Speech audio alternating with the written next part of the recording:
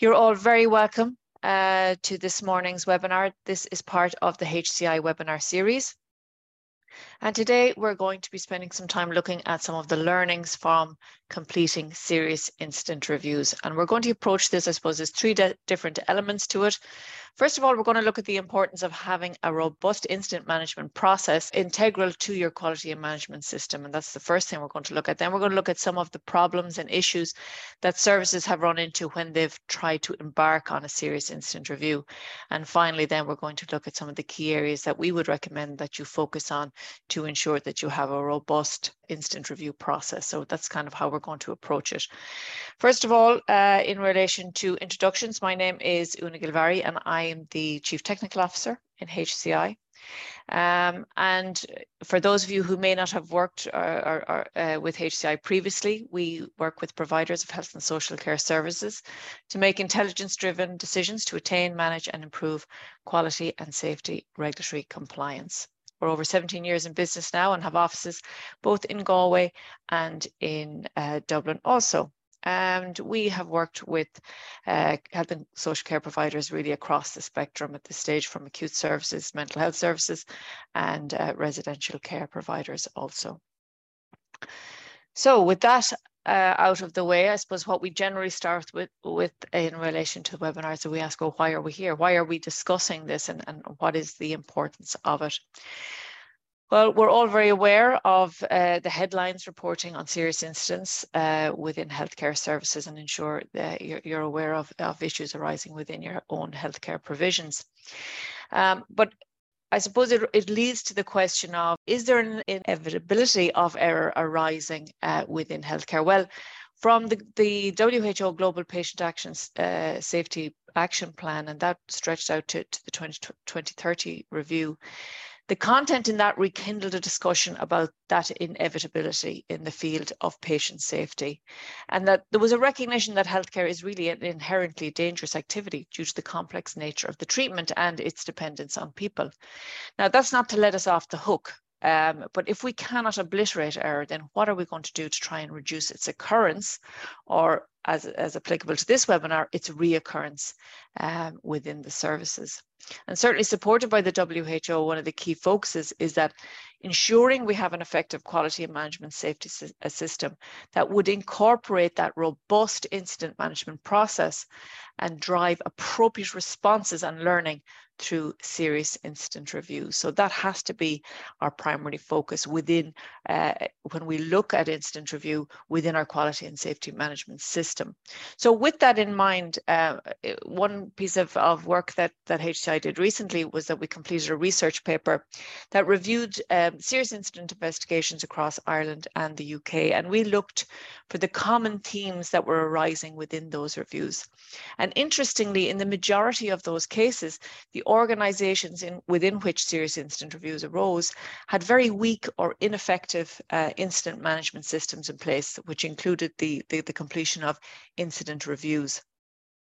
And what that allowed, the weak system allowed then an approach to develop where you had very little analysis, no learnings arising when incidents arose, and that supported an accumulation of failings that eventually supported a systems collapse and the creation of very significant serious incidents. If we look at some examples of this, the TZs Can Wear Valley Trust, and that was a webinar that we did quite recently, looking at the findings of that independent investigation. That review was in relation to the deaths of 3 young women in the care of the trust, and it found that the trust failed to provide safe care or treatment and exposed patients to significant risk of avoidable harm. Well, when the investigation looked particularly at the incident management model, they found that incidents of self-harm were not adequately investigated or addressed by the trust, and that where an incident of self-harm arose, including those relating to ligatures, no changes were ever made to address the issues, and that they were allowed to continue to pose serious risks within the services. There was no monitoring or understanding or interrogation of any of the data to identify patterns or instances of harm within the trust.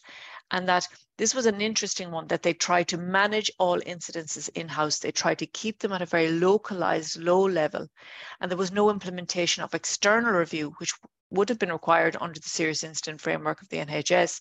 They didn't want to allow that transparency within the service, so they tried to contain it within the localised process, which had a significant impact as the incidents occurred. Within the Greater Manchester Mental Health Trust review, and that was just of March of this year, that was released following an investigation by BBC Panorama episode in relation to footage of patients being subjected to bullying, humiliation, being inappropriately restrained and in long-term isolation. And when they looked at their model that they utilised for incident and serious incident reporting, they found that it failed to provide a picture of life as a service user on the wards or as a member of staff working on the trust. So really the incident management model should be the eyes to the windows to the soul, where there is a reality and a transparency of the issues that are occurring. That was not the case in relation to the Manchester Trust, and that because of that, the information and communication wasn't coming through, and the board detailed that they were not clear about what was happening on the shop floor. The quality of the assurances that were being reported to the board were very poor. We had highly aggregated data reporting, including data on incident management, which was not indicating areas of concern, and as such were not escalated as red flags and driving serious incident reviews as would have been required. Slight outside of the mental health focus, but the Oakendene review, again, a very recent independent investigation into the maternity services in Shrewsbury and Telford, which was raised following concerns by families of mothers and babies that died within the service. Again, within their serious incident reviews, they were found that the reviews that were completed were very, very cursory. They certainly were not multidisciplinary, and they did not identify the underlying systemic failings. And in some cases, significant cases of concern were not investigated at all. And again, this is reflective of what I spoke about earlier. They had the incident management team were inappropriately downgrading serious incidents to a local investigation methodology in order to avoid that external scrutiny, so that the true scale of the serious incidents at the trust went unknown. So again, that lack of transparency, trying to contain when incidents arose and keeping them below the radar if at all possible. Just closer to home in relation to Portlaoise, when they looked at, this was in relation to the deaths of the newborn babies over 6 years in Portlaoise Hospital, when they looked at the incident management model within that facility, they found that it was largely reactive and focused on recording. So there was a lot of recording of incidents, but there really was no response being taken to the incidents in that regard. They found that management didn't collate or analyse or trend any of that information to proactively address risks, investigate those incidents, or share any learning as a result. And the senior managers were open that they just didn't have the staff with the experience and expertise required to oversee a process of an effective serious incident review. So with that in mind, so we're aware now that we really need to ensure that we have a robust localized incident management framework that's going to support the higher level serious incident reviews that are required in that regard. So you're all aware the HSE Incident Management Framework, which was originally released in 2018 and now updated 2020, is the document of focus. And that specifically relates to patient safety incident reviews, and that supporting that ability to decide what type of incident requires a full system review. Obviously, in the background then we have the national standards for the conduct of reviews of patient safety incidents from 2017, and that also works concurrently in the required approach to a serious incident review. So just very briefly, I suppose, what is an incident review or a serious incident review? Well, it requires a structured analysis and is conducted using best practice methods to determine what happened, how it happened, why it happened, and whether there are learning points for the service or for the wider organisation. I'm sure you're all pretty aware of when you need to complete a serious incident review. That's clearly detailed within the incident management framework.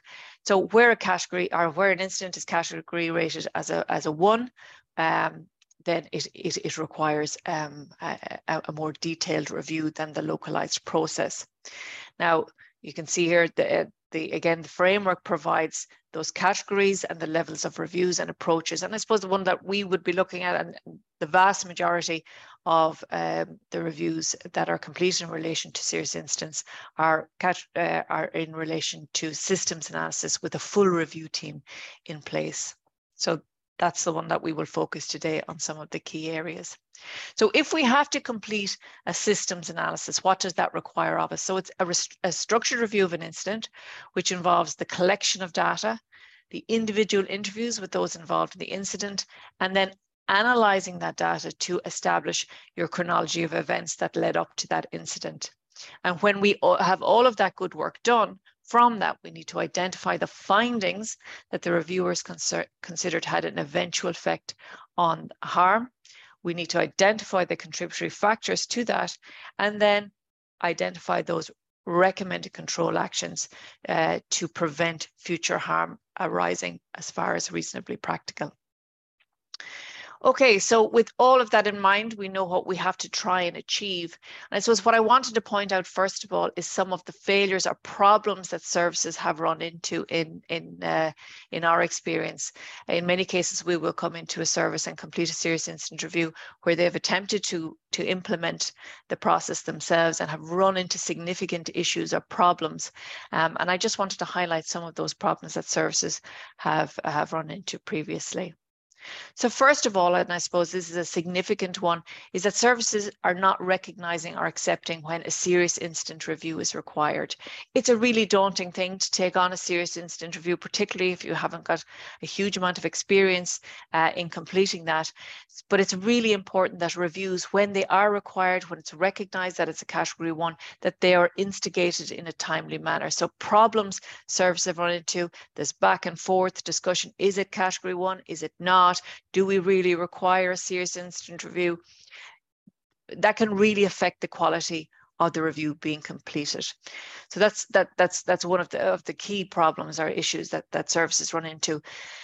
Then in line with that, where it is recognised that a serious incident review is required, there can be insufficient or really no governance model in place to support a serious incident review. So we don't have defined roles and responsibilities. Nobody knows who the SAO is going to be, who's going to be investigators. Do we have liaison officers that are required by the process?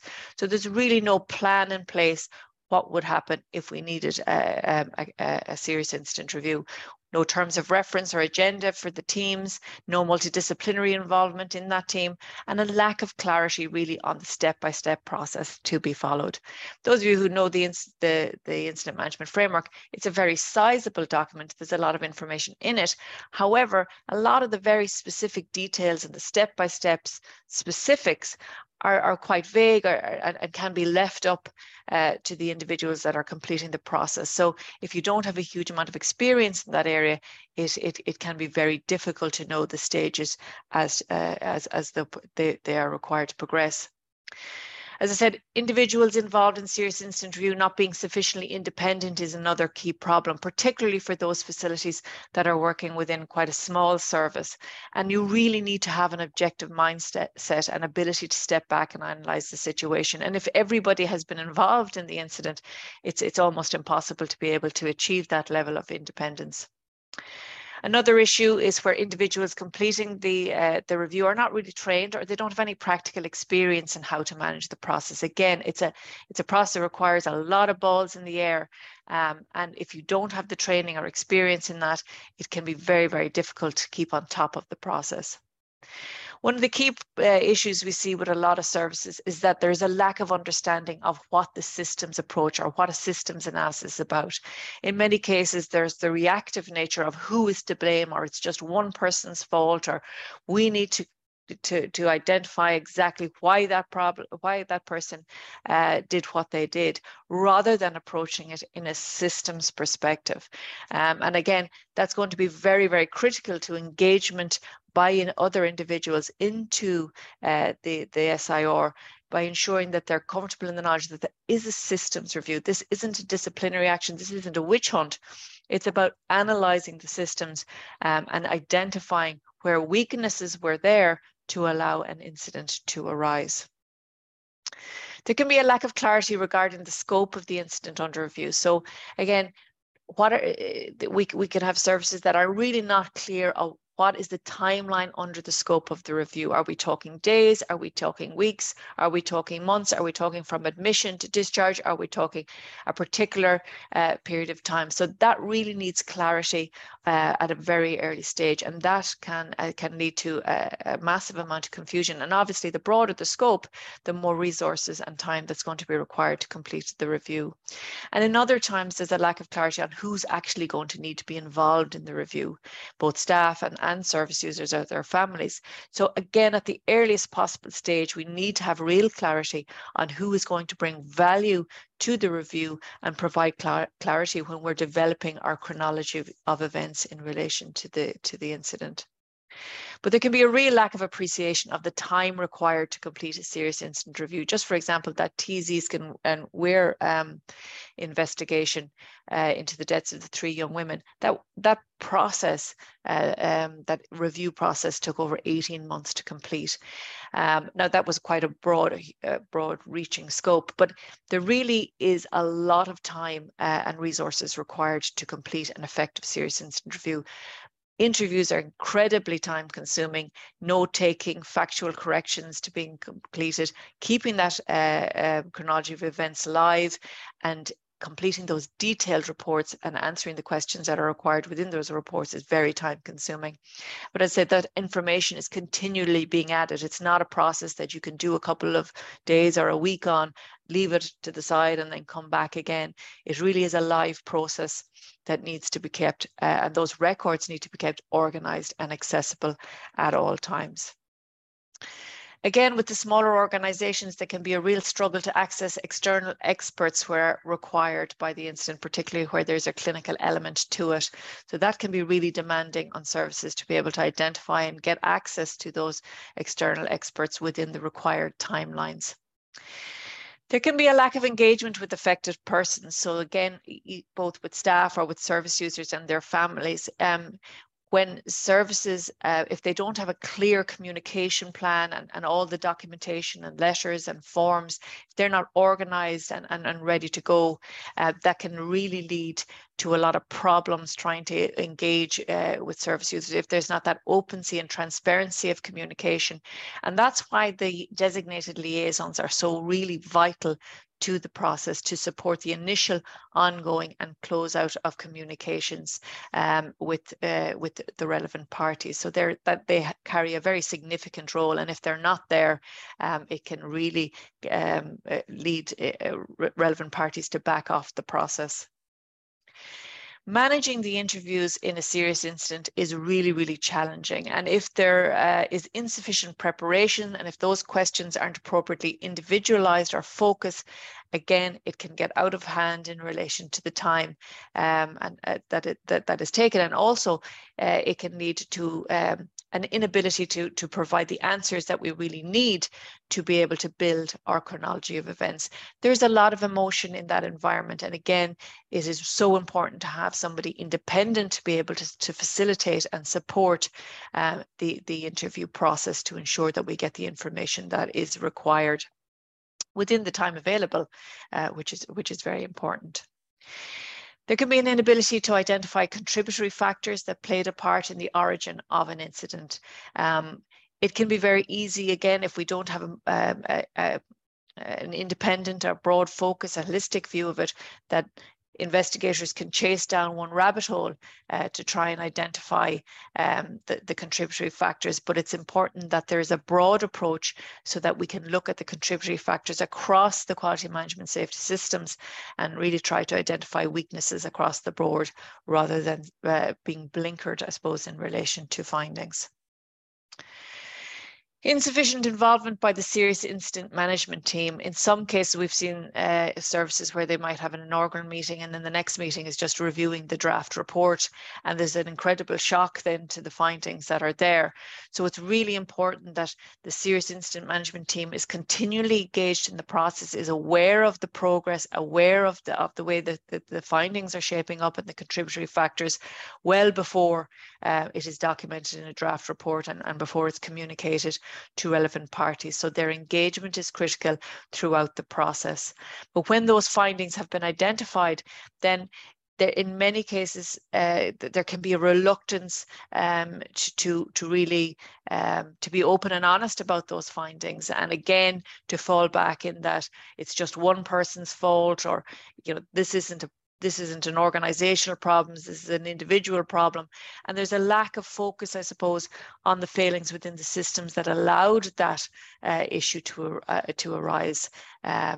As I said, in relation to the Swiss cheese model, where all of those problems were lining up to where we ended up then at a serious incident arising. Report writing is incredibly difficult, technical writing, and you have a number of issues here when we're writing reports.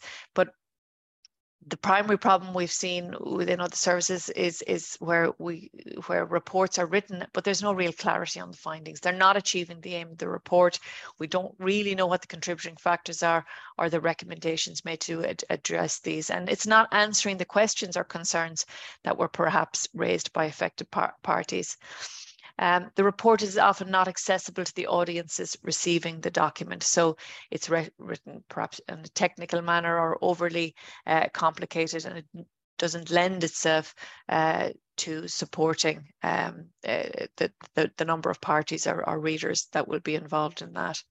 Ineffective actions taken in response. So a lot of good work could be done in the investigation element of it, but then those actions to be taken in response to the final report not being done, ineffective controls being incorporated into systems, and then the risk obviously being run that the same problem arises again if those actions are not implemented. And again, those no shared learning. So again, if where findings are far too contained, they're not communicated to the broader organization, and again, the issues arise again. So there are some of the failings that we've seen services run into and issues that they've communicated to us previously. So just, I suppose, to look at the flip side of that and some of the key areas of focus to ensure that you have effective serious incident reviews. Key is that it's timely, both for the initial reporting of the incidents and taking those decisions as quickly as possible in relation to serious incident review, not allowing the flip-flopping and back and forth, whether it is or it isn't category 1, to initiate the process as quickly as possible.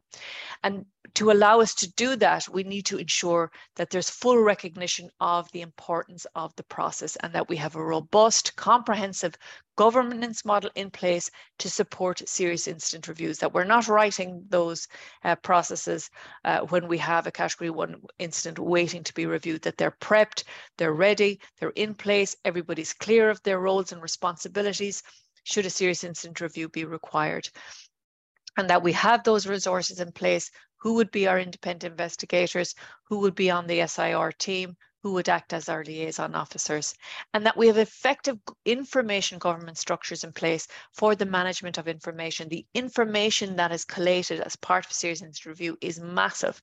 So we need to have a really good information governance structure in place to ensure that those records are appropriately managed. We need real clarity of scope. So the terms of reference that are written for the incident really need to be very specific, clearly detailing those aims and objectives of the review. And we need clarity of the timeline, not just under investigation, the period of time that's being investigated, but also what is the timeline to complete the investigation. And again, this can lead to great frustration for those who may be involved in the serious incident review, where the time, it goes on and on and on, and there's no plan for actually closing out the serious incident review. So we need to have real clarity of that from the outset of when we're going to have this investigation completed. And if it's not completed, how are we going to communicate that to the relevant parties? So it is important not to focus on what happened after an incident. The timeline of the incident may have started well before then, particularly when we're talking about a systems analysis. Were there system failings identified prior to that were directly related to the causation of the incident? Preparation obviously being key. Detailing a real project plan with specific timelines and resources that are required to implement the review within the required timeline. Having all those communication plans and associated documents consent documents and all of the letters that are required, having those done, prepared and ready to go is key to supporting those timelines. And having the interview questions individualized. You don't want to be going in there with a set of questions as long as your arm. You need to have individualized questions that are really going to support the chronology of events to really identify the information that is required. Ensuring that we have communication, collaboration and involvement with those relevant parties, and those liaison officers are central to that approach, and ensuring that any information that's communicated to try and engage individuals is in an accessible format, that individuals get appropriate notice for interviews, constructive questions, appropriate tone, that there's empathetic engagement and facilitation, and that there's real opportunities for feedback provided, not just in the factual accuracies at the draft report, but that there's open engagement throughout the review process. And that if supports are required with in many cases, the difficult content that is addressed within serious incident reviews, that ensuring that there are appropriate supports provided to the relevant parties by the service.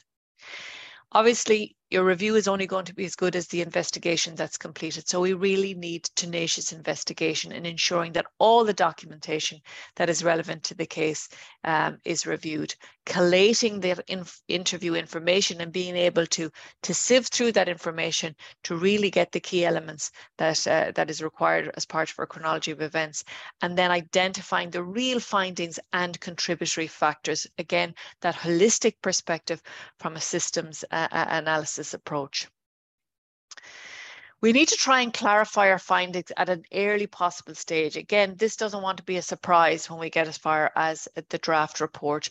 So it's really important that there's ongoing communications between the investigators, the SAO and the serious incident team, so that, again, having continuity and frequency of those communications so that everybody is very aware of the review process as it develops, and that there's discussion between what well in advance of that draft report and being communicated to the affected parties. Review, we need to make sure that the review report is accessible, that it's easy to read, there's clarity on the process implemented, and that it's factual and complete. Again, report writing can be very difficult and incredibly time consuming, particularly when we have a broad spectrum of parties that will be reviewing the content. We need to have really effective recommendations in place, and these need to be reflective of best practice and not just stopgaps that we think that will keep people happy in the short term. So that requires a real commitment by the senior management team to ensure that those recommendations are taken by the scruff of the neck and really implemented effectively, and that action plan in response to those recommendations is ongoingly reviewed, and those controls are incorporated to drive continuous improvement within the service. Shared learning, I mean, that's central to really all of the national standards across the board at this stage. It's about debriefing of staff to communicate findings and those additional controls, and monitoring those lessons learned to ensure that identified issues are addressed and those actions are implemented. It's important as part of the overall serious incident review process when we come to the end of it, that there is a look back to some degree about the incident management process. What did it respond appropriately when the incident occurred? When was the issue identified? Was it reported in a timely manner? And did the escalation process work? So we're not just reviewing the incident as a standalone, but also how the process responded when an incident arose. So there are some of the key areas that we would recommend as areas of focus to ensure a robust response to serious incident. I just wanted to bring up, this is a paper that it's actually from the International Journal of African Nursing Sciences, and it's a healthcare professional's experience of a reviewer's conduct during incident reviews at a public hospital. And I suppose it's where interviews, SIR interviews, go wrong, and it's certainly something that we want to avoid. But I thought it was interesting to pull up some of the experiences of healthcare staff that were involved in an incident review. The first was shock and disbelief when notified of the schedule review at short notice. I finished counting drugs with the night sister and the call came through that I was needed for the review. I froze and I thought, oh my word, what's next? I was so disturbed and disorganized, I couldn't concentrate. I just wanted the review to happen and go home. So again, lack of notification, clarity, and communication plan, obviously severely lacking there. Another detailed frustration and confused at the lack of guidance in preparing for the review. After getting the notification, I asked the team what we had to bring to the review. No one had any idea. What do I say when I get to the boardroom? Who else is coming with me? I tried to call my manager to find out what was needed, but she was nowhere. So again, significant issues here in relation to the communication of the review process. Another, speechless when questions were asked in an interrogating and verbally attacking manner. The reviewers will ask a question to get clarity on the incident, but when you try to answer, you felt it was an interrogation. The questions were personal and hurting us without giving us a chance to explain thoroughly. Comments such as, why and how could you let this happen? You're speciality trained. Another upset where the reviewers assigned a participant blame for the incident. I was very traumatized and upset when blamed for the incident, especially because no one wanted to listen to my side of the story. They had concluded and found me guilty for something I never did. So again, a million miles away from that systems approach and much closer to an interrogation indeed. Another, anger at the lack of empathy from the reviewers following a session. I was hoping and wished the interviewer could understand my point of view. No matter how many times I clarified, she mentioned being entitled to suspend our salaries following the incident. We were told to return to the wards and do right. I'm not sure what that meant. No one asked how we were feeling and I was demotivated. Helpless at the absence of feedback from the reviewers. We were awaiting feedback from the interviewers after the session on the outcomes and a way forward, but till today, nothing was provided. Is it business as usual, or will we be getting letters from our management? So all feedback we certainly want to try and avoid when implementing our serious incident review process. So with all of that in mind, I suppose we have to ask, how can HCI help our support services in completing incident reviews? Well, we complete several different types of incident or complaint reviews, including serious incident reviews through systems analysis, after action review, look back review, complaint investigation, and aggregate review. And certainly I know that Rosemary will be very much available to discuss any of the above with you. Well, if that's it, I think we'll leave it at that for this morning. Thank you very much for taking the time to attend. Take care and enjoy the sunshine.